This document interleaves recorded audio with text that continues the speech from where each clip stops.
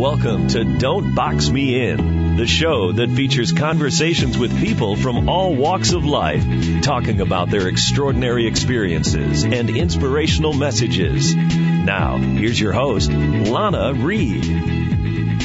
Well, hello. Like they said, I'm Lana Reed, and welcome back to this week's edition of Don't Box Me In. Now, today we're talking about creating a little bit of harmony in your environment mixed in with a bit of humor with my guest, Pam Fertibar. And Pam has spent many years in the entertainment world and directed commercials for companies such as Microsoft, Wells Fargo, Bally's, IT&T, and more. She is also a member of the Writers Guild of America, the Directors Guild of America, and the Coalition for Photographic Arts in Milwaukee, where Pam serves as president and exhibitions and events chair. Now, Pam has a book out called Feng Shui, blah, blah, blah, blah, blah, blah, blah, blah, blah, blah. Yeah. That's a long title.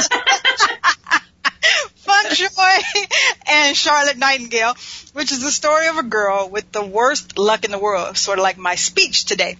I'm excited to spend a little time with Pam today, and I welcome her to the show because this is the second time we've tried to do this, and I thank her for her patience. So, Pam, welcome to Don't Box Me In. Thank you so much. I'm so happy to be here. I know, finally, right? I should have thought of that as a title. I don't know what I was thinking. I was like, okay, blah, blah, blah, yeah, okay. That's my language, baby. All right. Then you just capped it off with the Charlotte Nightingale. I'm like, okay, can my tongue wrap itself around this anymore? Okay. So how you doing today, Pam? I am just great, Lana. How are you? Awesome, wonderfully well, no complaints at all, and I thank you so much for your patience. I had a little issues there, and you came back and hung out with me today, so I appreciate your flexibility with my scheduling there. No problem. Happy to be here. Awesome. So, I tend to nose around and poke myself in my guest website and stuff, trying to figure out everything about them as I prepare for the show. So I did that with you, and I was roaming all over your website there, and I see in your bio that you're from Wisconsin and that you're an only child like me, hoo to the only children.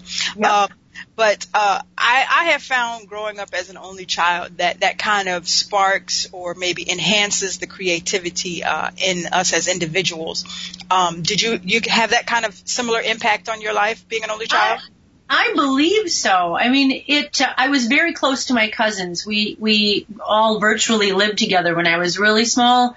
But at the end of the day, it still was me and my mom and dad, even whoever lived in the house upstairs, my grandma, whatever. And when I was really small, there were not a lot of children in the neighborhood. So that combined with being an only child, you just find inventive ways of entertaining yourself. And for me, I had an invisible friend. And I kind of feel like I still do. I mean, Charlotte is my new invisible friend. And so I can only guess that going back to that, I found a way of inventing characters that amused me, and I kind of clung to that. And so I still feel that way when I'm writing. Like, Charlotte felt so real to me. Like, she actually had some meat on her bones, blood running in her veins. And to this day, I could draw you a picture of my little imaginary friend when I was a child. His name was Daka, and he was like a furry brown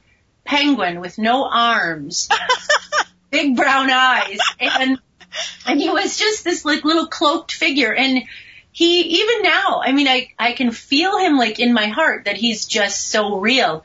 And Charlotte is like that. She's a girlfriend. Awesome. Some parents are kind of intimidated when children, bust out with these imaginary friend creatures, but I read that your parents were so cool with it and kind of embraced your mindset with it, and they created, place settings at the table for them and everything. Oh yeah. And my mother had to pretend.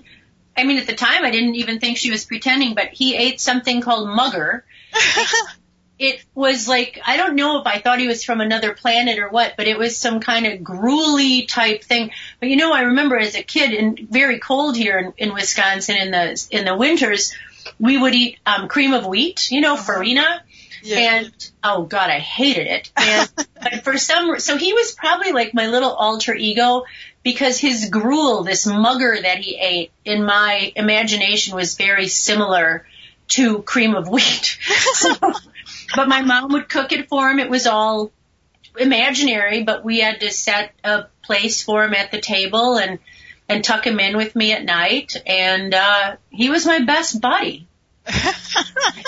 Kudos to Mom and Dad. I can only imagine the conversations after they tucked you in and went to bed like, oh, our child is never going to make it. She's I know. I wonder. I've never talked to them about it. Because now, when I was a kid, there wasn't so much attention paid to like the psychological well-being. Yeah. You heard a lot, well, why should I do this? Because I told you so. And you were like, okay. And now it's all this like, self-esteem and, that children should be la, la, la, la, la. So yes, kudos to my parents, because there was no psychologist that told them that allowing me to run with my imaginary friend would kindle or inspire creativity in me. I think they just love me so much. They were like, well, it seems to make her happy, It's just not bothered. She's not harming anybody, Exactly. What does this hurt? So what? We set an extra bowl at the table at night. Okay. Exactly. They indulge that. So. No problem. Awesome. Now, with, the contributions of your parents, kind of, embracing and allowing you to, groom this imaginary lifestyle or whatever, it's natural to see how writing and journalism, kind of found its way into your life. Now, I'm curious, when did you start writing? Because I know you went to college for journalism, correct? Mm-hmm. When I was about 10 years old, maybe even a little younger, my father's a photographer, and he was an advertising photography, commercial photographer, and he had a pretty big studio. And one of his employees was a young man that I just was crazy about, and he was a real free thinker. I mean, a hippie, I guess you'd say, hippie. And I had such a crush on him. And he teased me for listening to what he called bubblegum pop. Boy bands, whatever. Yeah. And he was telling me what I should be listening to. And so, of course, I went there always after school. I worked since the time I was really small. I'd sweep up the floors or whatever. And then on the way home after work, I would ask my dad, can we listen to such and such a radio station? And there was Bob Dylan. And it wasn't the voice. It wasn't even really the music. Those words it was like the imaginary friend thing. My imagination just exploded with the worlds you could create by just putting ordinary words together in a certain way. And I was obsessed with that, absolutely obsessed with that. I started trying to write poems and lyrics, and I could write and just realize how differently an intention would be from using the exact same words but switching up the order of them. Mm-hmm. So it just became, that's how my brain started working. I just became obsessed with it. And then with Bob Dylan, and then shortly thereafter, Led Zeppelin, the Rolling Stones, and it all went to hell. It's like I was lost cause then. So tell me, I'm trying to picture this, Pam. You've got this 10-year-old, young lady who's found her way in writing, who's still, one hand dragging along this imaginary friend who, I don't know, it looks like some armless penguin. And you're in Wisconsin. You're in Wisconsin. I mean, how is that growing up for you in Wisconsin? Because, I'm a big city girl, so I'm trying to package this all together. Growing up in Wisconsin, was all of this looked on, favorably, when you went to school, or were they like, Pam's that little weird girl growing up? Or Yeah. I was pretty weird, but I think my parents never talked baby talk to me, and I was liked at school. I wasn't popular. I mean, I had, friends, whatever, but yes, I was kind of odd, but the adults always quite liked me. And I don't want to say precocious, because that to me always sounds like a kind of bratty, or like a little bratty brainiac, and I wouldn't portray myself as that, but I always enjoyed speaking to the adults more than so much the children, because they would help me find a way to articulate what was in my head, and because I didn't have the tools yet as a little child to be able to express what I was feeling, and that's where the writing sort of started to kick in. But I was able to sit down with adults, and they were, and they could see me like struggling to try to explain what this emotion was that I was trying to describe or whatever. And they would help give me the tools. So they gave me books of poetry to read, and they got kind of excited to see a kid, I think, who was sort of thinking outside the box a little bit. And so and just like my parents, they fostered that creativity with me. And I don't know if I had grown up in a big city, how differently things might have gone. It's like people say, is it true blondes have more fun? I don't know. If you've never been a blonde, how would you know? That's true. I like to think the brunettes have more fun. But I've never been a blonde, so I couldn't tell you for sure. Yeah, and I think, just relating back to, not having, the baby talk and how it increases your, array of words that you use.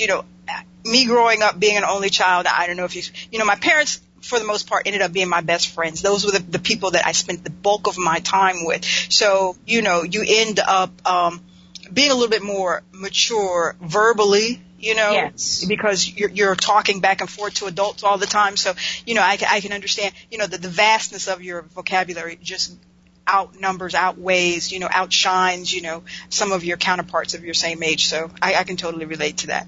And I think that also kind of fosters an emotional vocabulary that can be beyond your years, because yes, you start thinking in more mature concepts, because you have more words to choose from. So, at this point, my parents, I'm sure by the time I hit the teen years, were like, oh, God. What did we do? What did we do? Yeah, she's, 13 going on 40. So, Who is this monster we create? Oh, I heard that. And the other thing I heard a lot was, oh, I hope someday you have a child just like you.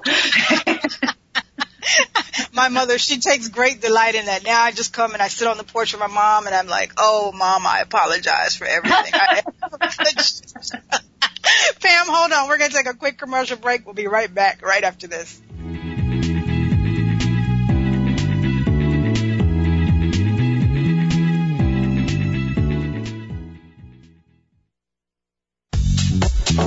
Welcome back to Don't Box Me In. Here's your host, Lana Reed.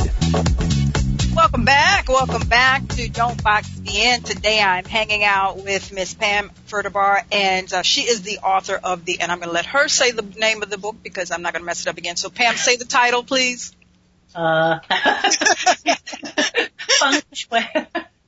Feng Shui and Charlotte Nightingale.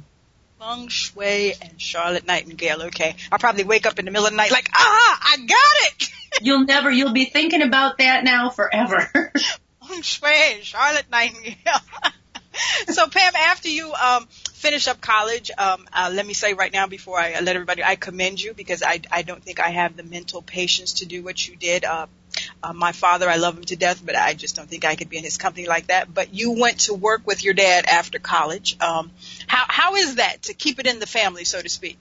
Oh, it had tremendous rewards and was also really, really challenging. My parents to this day will often lament the fact that they taught me to think for myself. That's a real double-edged sword, especially then when you go to work with your family. Yeah. So there was, and especially when you're young, you really do think you know everything. And you know a lot of stuff, and maybe you know some stuff that your parents don't know just because you've just come out of school where there's all that new innovations and technology and whatever, but the stuff you don't know is the way of the world, and how no matter how much technology and innovation changes, people stay the same. So we came to blows, over that kind of stuff. But for the most part, there was always a real healthy respect between us. And I like to think that the main reason my dad respected me so much is because that he saw I was so much like him. Well, it's hard to hate someone, or I don't want to say hate, that's a strong word, but to get really ticked off at someone who's looking back at you, and it's almost like you're looking in the mirror, So, but it was, it had its moments. It was a lot of, it's a lot of family all the time. All the time. So, yeah. You said your dad was advertisement, but the photography side. So I'm curious, what exactly did you do with your dad when you graduated from college? Well, I started out as the receptionist at the studio. I went on to become a sales rep because we had 5 still photographers. We had a food shooter, a sheet metal shooter, a fashion shooter, and a full, and at the time it wasn't digital. So we had a black and white lab, a color lab. We got into video and film production. So I was a sales rep. I was an assistant. Then when we got into film and video, I was a production assistant, and then I kind of worked my way up to being an associate producer, and then a producer, and then I started directing commercials. Awesome. And that's when, and I had some nice success with that. The first commercial I ever directed won a spot on the Clio All-Star Reel, and the Clio is the Oscar of commercials. And then I decided I wanted to tell bigger stories than just 60 seconds, and I up and moved to Los Angeles. Okay, so that was 1994. Yeah. So you wanted to play with the big boys in the big league. So that's why you moved to Los Angeles? That's exactly right. What could go wrong? Coming to Los Angeles, everything could go wrong. It's a city of waitresses who are there to be actresses, and I'm going to make it big, and it's the land of dreams, But anything can go wrong. But you had some wonderful success and opportunities and memories from what I'm reading. When you got to Los Angeles, you kind of fell in love there, right? I did. I like to think of it as I fell off the turnip truck. And he saw that, and then, Fresh meat. Yeah, that's exactly right. I mean, but it all for me, the way, I have, and there were, wonderful times. I made wonderful friends. I was there for 20 years. Okay. Peaks and valleys, mostly toward the peak side. I especially had such wonderful friends. I mean, people I miss dearly, but, as the millionaire matchmaker would say, I have a really bad picker. And, I have made choices based on all the wrong criteria. So when things started unraveling and falling apart, and this was a huge mistake. And that's not the only mistake I've made. I mean, there have been tons of them. I tend to find a way to turn that into humor somehow in my head. I guess that's my mental health. That's how I self-soothe or I cope or whatever. It's not with medication, or I don't, going to a psychiatrist, although I think that's all wonderful. I tend to just kind of go, well, you know what? This is really kind of funny because, geez, you were a dumb shit. And that, all of that stuff is kind of what, again, gave me this. And that's why I was saying it's my mental health age. Charlotte came to the rescue, and I could dump all the stuff that I felt about having made bad choices, and which kind of can make you feel like a loser and all that, onto her, and then redeemed myself and made myself feel better by helping her dig out of her life. And it's just like being 10 years old again and listening to Bob Dylan, Words have a transformative power. They just absolutely do. So, in a nutshell, that was 20 years. Listening to you talk, one of the things I just really appreciate just hearing you say, you seem to be able to just willing to admit, like, Pam, you know what, Pam, you just screwed that whole thing up, but you know what, we're going to laugh about it and we're going to, keep pushing forward. A lot of people don't want to, like, look in the mirror and say, you know what, that was me. That was really me, So I just, it's very refreshing, for somebody to hear somebody say, yeah, I know, I kind of screwed that up. That was me. But, we're going to keep pushing. In that particular relationship, I mean, a lot of unfavorable things happen, and I, so many times my friends are like, wow, aren't you angry at him? Don't you hate him? And I honestly have to say, nope, I can't even be mad at him, because I'll tell you something, he never changed. He at the end was the exact same person that I hooked up with. That I chose. Yeah. I changed and decided, geez, I don't like this anymore. I've lost respect for this person. I'm not, I don't know what I was thinking. And it doesn't do any good to be like that SOB, I hate that guy, or wish someone ill, because, as I said, he didn't do anything. I mean, I chose, it's like if you're going to go out with, Mussolini or, I don't know, Ayatollah, I mean, you get what you pay for. If you're going to go out with a jerk, you're going out with a jerk. Know what you're going out with, right? Exactly. So, and the other thing is that I've learned, and it's a little bit off topic, but I was just talking to a friend about this the other day, is now, ladies, listen up. If you meet a man and he just seems like the hottest thing on the globe, and he says, oh, you know what, baby, I'm a bad man. Believe him. That's right. He's not lying to you. He's doing he's telling you. He's telling you, these women, we're going to get back on, but I'll finish this off here. But, have a lot of girlfriends that say, oh, he says he doesn't want a relationship, but, he's so nice to me. And, like 2 years later, they're still in this limbo thing. And he told you 2 years ago he didn't want a relationship. Did you not think that maybe that was the truth? Yeah, absolutely. I don't think generally people are dishonest. I think they tell you and we just interpret it the way we want to, but that never works out really well. Well, one of the good things that happened from all of this, because I'm a softie at heart, so I enjoyed reading this about you, is you said that you developed this habit for picking up stray dogs, yes. I guess, during that time period. And that touched my heart because I am all for, going to the shelter to, pick out an animal or whatever. So, was that like also part of the therapy? You just started adopting dogs or what? Oh, I've always, okay. DACA was not human. So let's just say I've always preferred animals. My preference, my drug of choice is dogs to most people.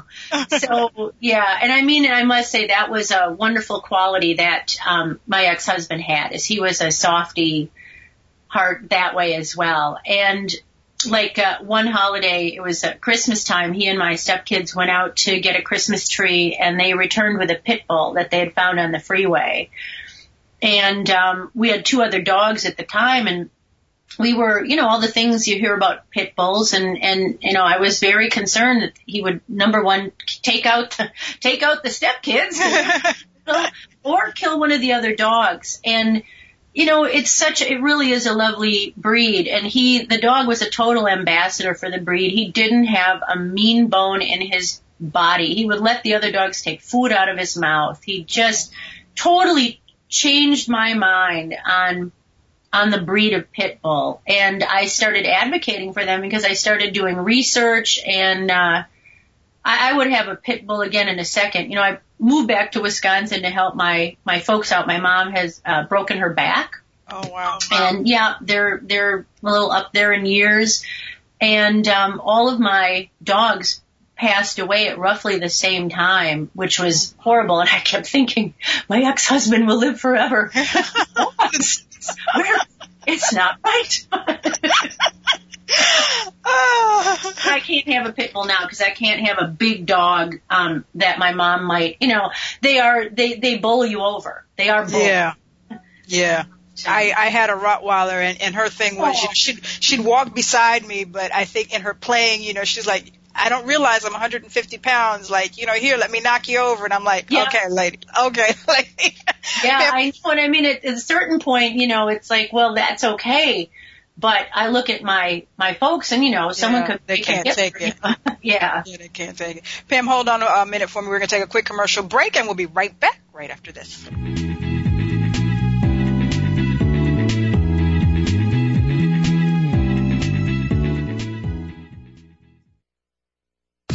Let's return to Don't Box Me In with your host, Lana Reed.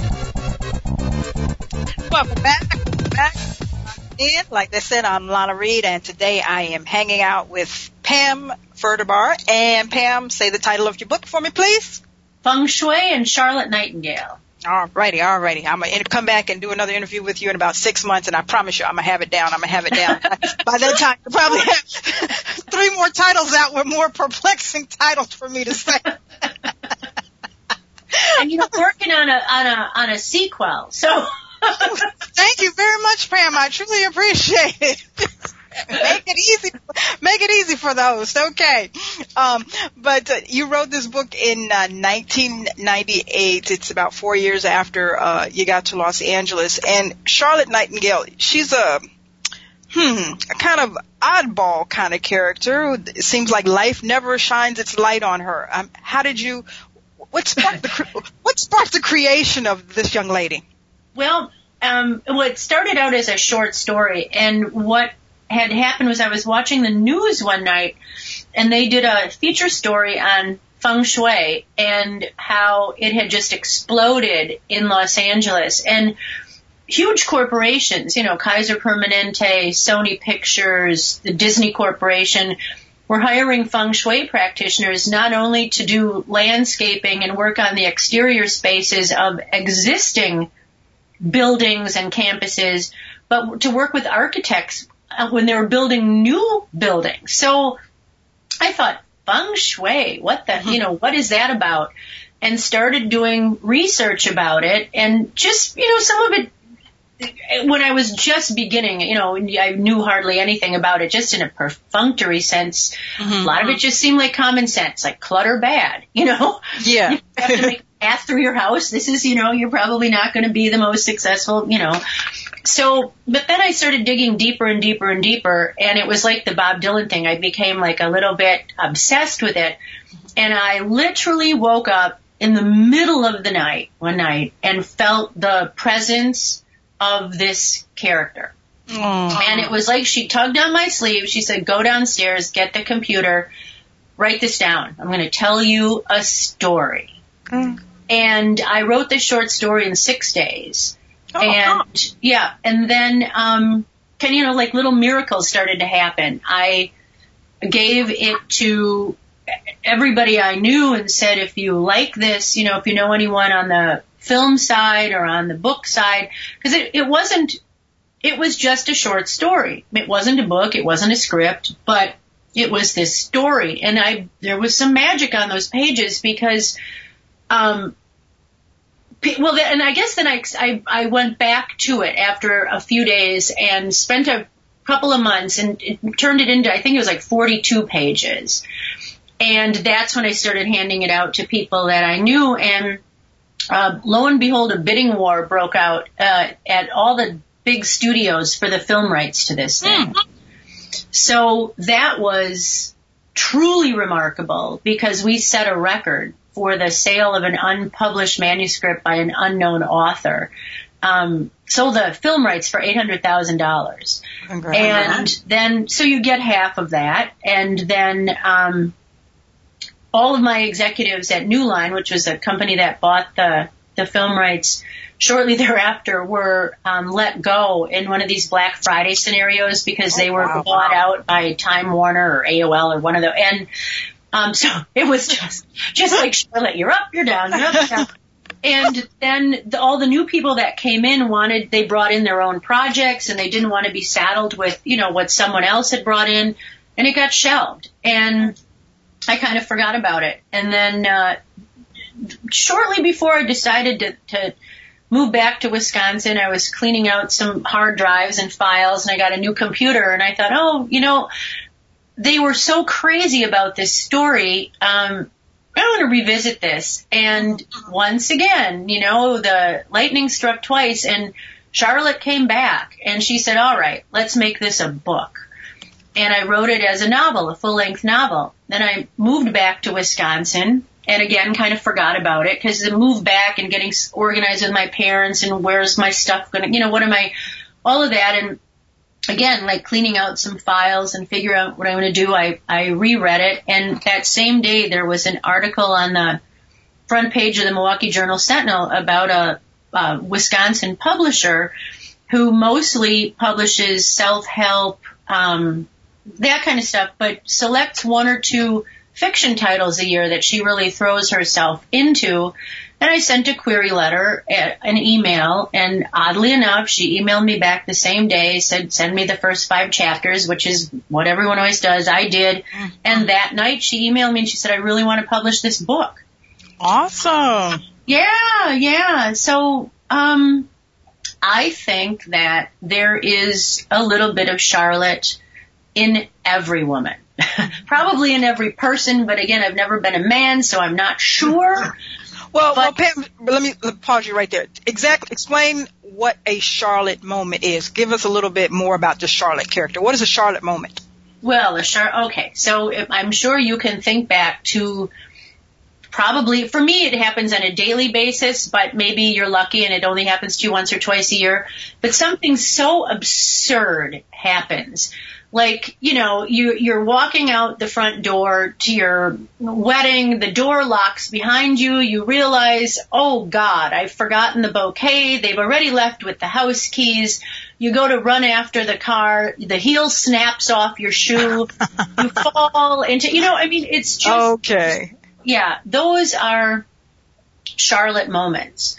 And I have a lifetime of them. I mean, a lot of them revolve around internet dating. It's just You're still trying. You're a trooper. I commend you for that. I don't know if I'm a trooper or an idiot, but and there's a lid for my pot out there somewhere, Lana. Send them your way, right? Send them your way. If you could vet them somehow, though, I cannot tell you how much I'd appreciate that. But, so our dear Charlotte, from the moment she wakes up in the morning until her head hits that pillow at night, her life is end to end Charlotte moments. Mm-hmm. Like she gets the shampoo, she's in the shower and she gets her hair all lathered up and the water cuts off. Aww. She doesn't just have a hoopty car, she's on her way to work and the car blows up.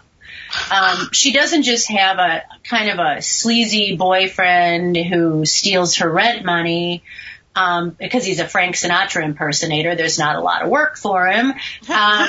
He, it turns out, also brings rather unsavory young ladies back to Charlotte's apartment when she's not there. Oh, wow. Yeah, she doesn't just have a crappy job, but then she gets fired from her crappy job. I mean, she doesn't just have the perfect, gorgeous, blessed, the sun always shines on sister. Her sister's now engaged to a plastic surgeon from Beverly Hills. I mean, I hate my life.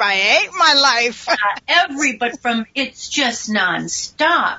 Uh-huh. And her apartment is the poster child for bad feng shui.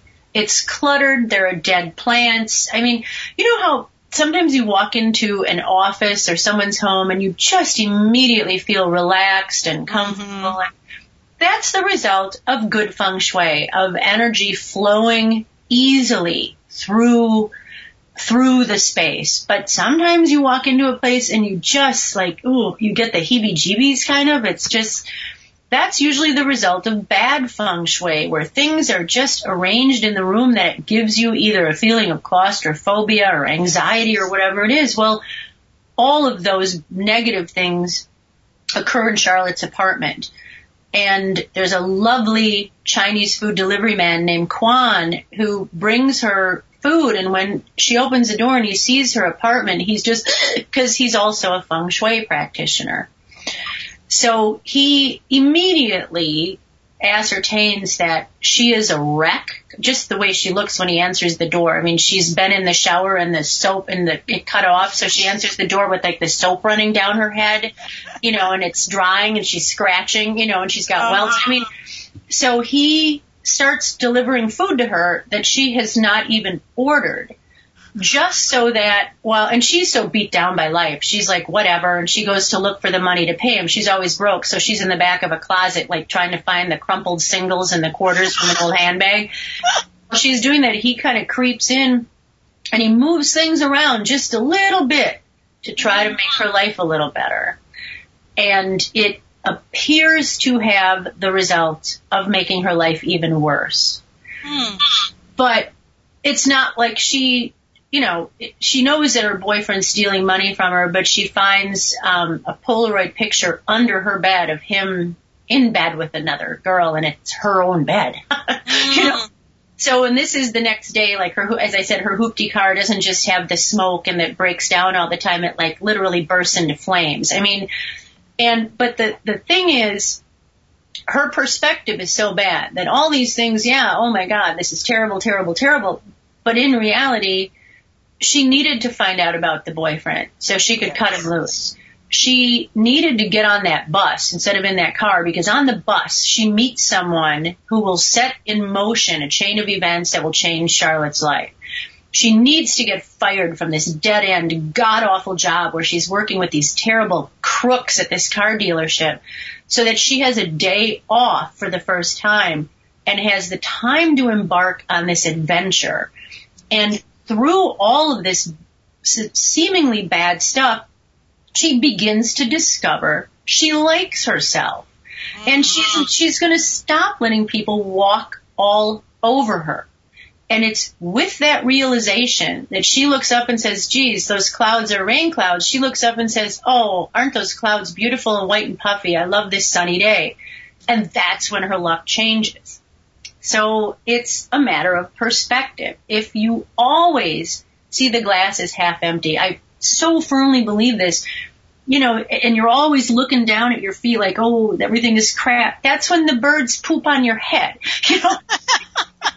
It really is. I think and it's like the ex-husband thing, there was a reason all that stuff happened. And, it wasn't the worst thing in the world. Some good came out of it. Number one, I got divorced. No. But it opened a lot of doors, afterwards for me, just, climbing out from under that rock. So that's kind of the message of the book, is if you can just shift your perspective a little bit, you will feel better. And as soon as you feel better, I swear we must behave in a different way, and it invites good luck. So that's what I think anyway. All about perception. I tell people, and, people get irritated because, when people are miserable and they're having bad moments, they want to immerse themselves in that bad moment. And, I'm always, we're here for a reason, and there's something, let's look at the positive and why, this is happening. And they're all, shut up, Lana, shut up. But there's so much truth in that. Like you're stuck in traffic because, maybe if you were where you wanted to be, there's an accident that you might have been involved in or whatever, but there's always a reason why you're where you're at. And, just sit in it and let whatever unfold, and you'll see the beauty of what was supposed to happen. So I totally understand where Charlotte was at. We're going to take our last commercial break of the day. We'll be right back with Pam right after this.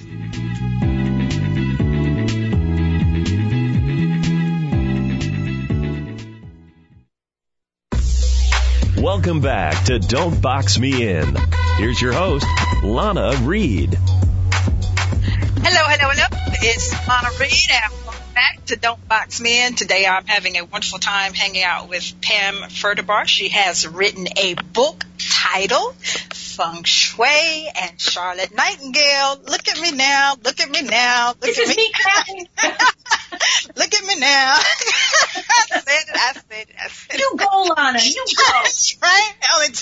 45 minutes. Awesome. So let me ask you this. Now, after writing the book and all this time, do you actually practice that in your own life? I do, to an extent. Again, just because I've read so much about it, some of it is kind of second nature to me. But I've always been, now, oh my God, I caught what you have. I know. At least I'm not the only one. Somebody's going to suffer with me. I'll see you at the meeting.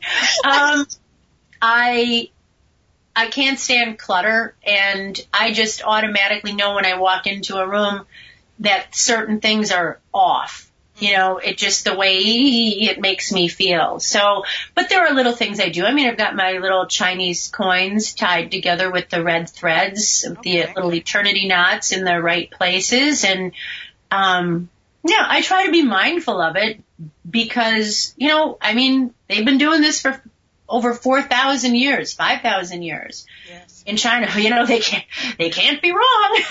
Something's working. Yeah, now, yeah. I meant to ask you a question. I kind of moved forward, and let me backtrack for a minute.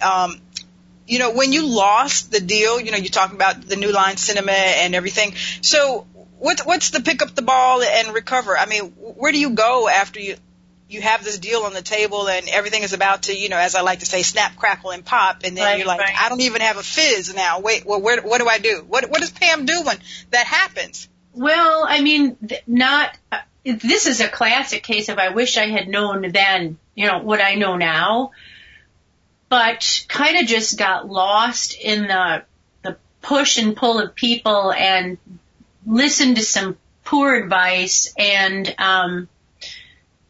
I got hooked up with a literary agent who had me pay an editor, which is not really how things are supposed to work. It happened to be a friend of hers. And, you know, I spent a lot of money, trying to turn it into a book then. And just got very, very frustrated and spent all this money and nothing came of it. So I just walked away from that entirely. And I did, however, continue to write screenplays. I've optioned a few things on and off over the years. Nothing that's been produced, but I did go back to directing television commercials and then also like being a freelance producer for a couple of ad agencies. And started another novel and was writing short stories. So, you know, just kind of went back to what I was doing when I first got there. Okay. And you said there's a follow-up or book to this one now? Yeah, I've just started a sequel to Charlotte because a lot of people say to me, well, where did she go from there? Okay. You know, now what? And, fortunately, she comes back when she needs to. I need her to tell me what, you know, where am I going from here? What's going to happen next? So I still get to play with my imaginary friends. Okay. And nobody tries to put you in the hospital for it either. Isn't that a beautiful thing? Yeah. I think they're afraid of me. Now, on your website, you've got some wonderful things going on. One of them I noticed was Charlotte's Army. What is that all about? Well, that's the street team, which I would like to certainly grow. The Charlotte Army is a group of people. They're all over the place that are really excited about the book and are willing to share the news about it in their social media, among their friends, fire up some book clubs, go to bookstores, you know, with postcards and say, you know, would you carry this book, like independent bookstores, just people who really have strong feelings about the book that want to know how they can help get the word out. Okay. And so they email me, and depending on how much time they have and what they want to do, what they're comfortable doing, I give them the tools and off they go. Okay. Now, I also noticed you have like this social media campaign thing going on, the hashtag Charlotte. Yes. What's that about? Well, I encourage people to like the heel snapping off. Okay. Or every day I see funny things and I totally forget to do it myself, but things that are Charlotte moments, like, dropping the birthday cake, tripping when you're carrying the cake and then it goes all over everything. Those are all Charlotte moments. So what I encourage people to do is snap a picture with their cell phone and post it to Instagram with hashtag Charlotte moment. Okay. And that will instantly, in real time, pop up on the homepage of my website under the Charlotte Moments banner. Awesome. I like that. Yeah, and then I try once a month. Sometimes I don't. Everybody's busy, and I think people forget about doing the hashtag Charlotte Moment because Charlotte Moments are not pleasant. So really, you're not like the first thing in your mind isn't, let me take a picture. This is so cute. It's usually shit. I need a mop and a bucket. But I send little goody little things to the people with I like to think of it as the funniest or the best or the worst, depending on your perspective, Charlotte moment each month. So, and I do my mom told me a story, and this is probably a lot of this stuff is where way back in my subconscious, Charlotte was born. But when my mom was really, really young, I think she was like 16 years old, she was at a dance, and they were very, very poor, and her underwear had really used elastic. And so she, nylon, I think, had been rationed, or she couldn't afford nylons, whatever. But she was on a date with this young boy. They were at a dance. They were having a great time. And she said she felt, oh, God, no, and could feel the underpants slipping down. And she didn't know what to do. And he was such a great dancer, and she was just mortified. So as they felt, she sort of steered him sort of toward the edge of the room where the tables were, and her underpants fell off, and she kicked him under the table, and they kept dancing like nothing had happened. That's right. Go, Mom. Go. And that's like the original Charlotte moment, though. Your underwear falling off on a date, and not in a good way. To be young and have that kind of like, let me make this happen no matter what. I'm going to make it out of that, that's a powerful little lady right there. Because now in my, maturity, stuff like that happens, and I do just laugh about it. And I would probably even say, oh, my God, I can't believe this. But when you're such a young girl, you blow these things up. Such monumental proportions. And I'm not coming out the house for the next month. I'm so embarrassed. Everybody at school's going to know. Yep, exactly right. So. Awesome. So you're back in Wisconsin now from Los Angeles for 20 years. Now, real quick before we go, what is the biggest change that you had to get used to being back home in Wisconsin? The food. Yes. New York and Los Angeles, I can eat my share of food for me and somebody else. So I always enjoy my dining out in Los Angeles and New York. So I can understand that. And I'm assuming the weather too, right? How could I forget that? Yes. Okay. Sorry. Erase the first thing I said. Number one, winter. Hello. It's brutal. And we now have an intense and vibrant, robust foodie community and amazing restaurants. But if you don't want to make it like a big event, like going out for this really great farm to table or, and you just want to go like down the street and have, in LA, you could still have like a really healthy salad or a piece of grilled fish. You know what I mean? Yeah. Here, hello, it's going to be deep fried. Well, it will be breaded, deep fried, and served with a nice hollandaise on the side. I mean, it's heart attack waiting to happen. It is. The brats and the beer and the cheese and the fried. Oh, God. But these are my peeps. That's so good, though. So good. So Pam, tell us before we go, how do people pick up a copy of the book and get in touch with you? Because you also have a book club if people want to, get you in on that or whatever. Yeah. I do a lot of Skype book clubs all over the country.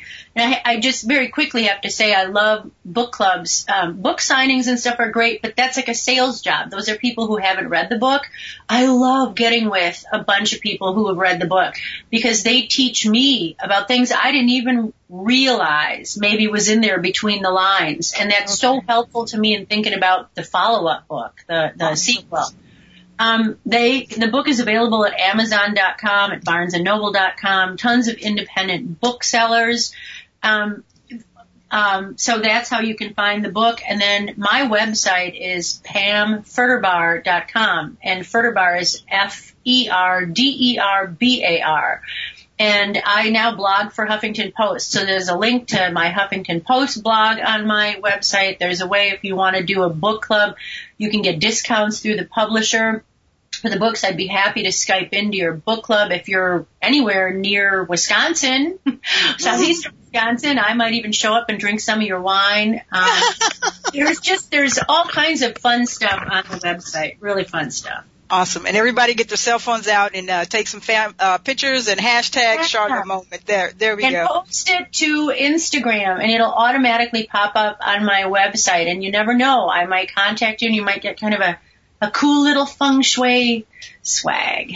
Awesome. Well, we are at the end of the hour here. I've had such a good time. My guest today has been Pam Ferderbar. Stop by and visit her website, pick up the book, get you some feng shui, hashtag Charlotte Moment, all of that. That is all for this week's show. I'll be back next week at the same time. Until then, remember, when it comes to your dreams, the words can't and won't should never slow you down. There's always space to change and to grow. Don't be boxed in. Live your very best life. I am your host, Lana Reed, and I'll see you all next week.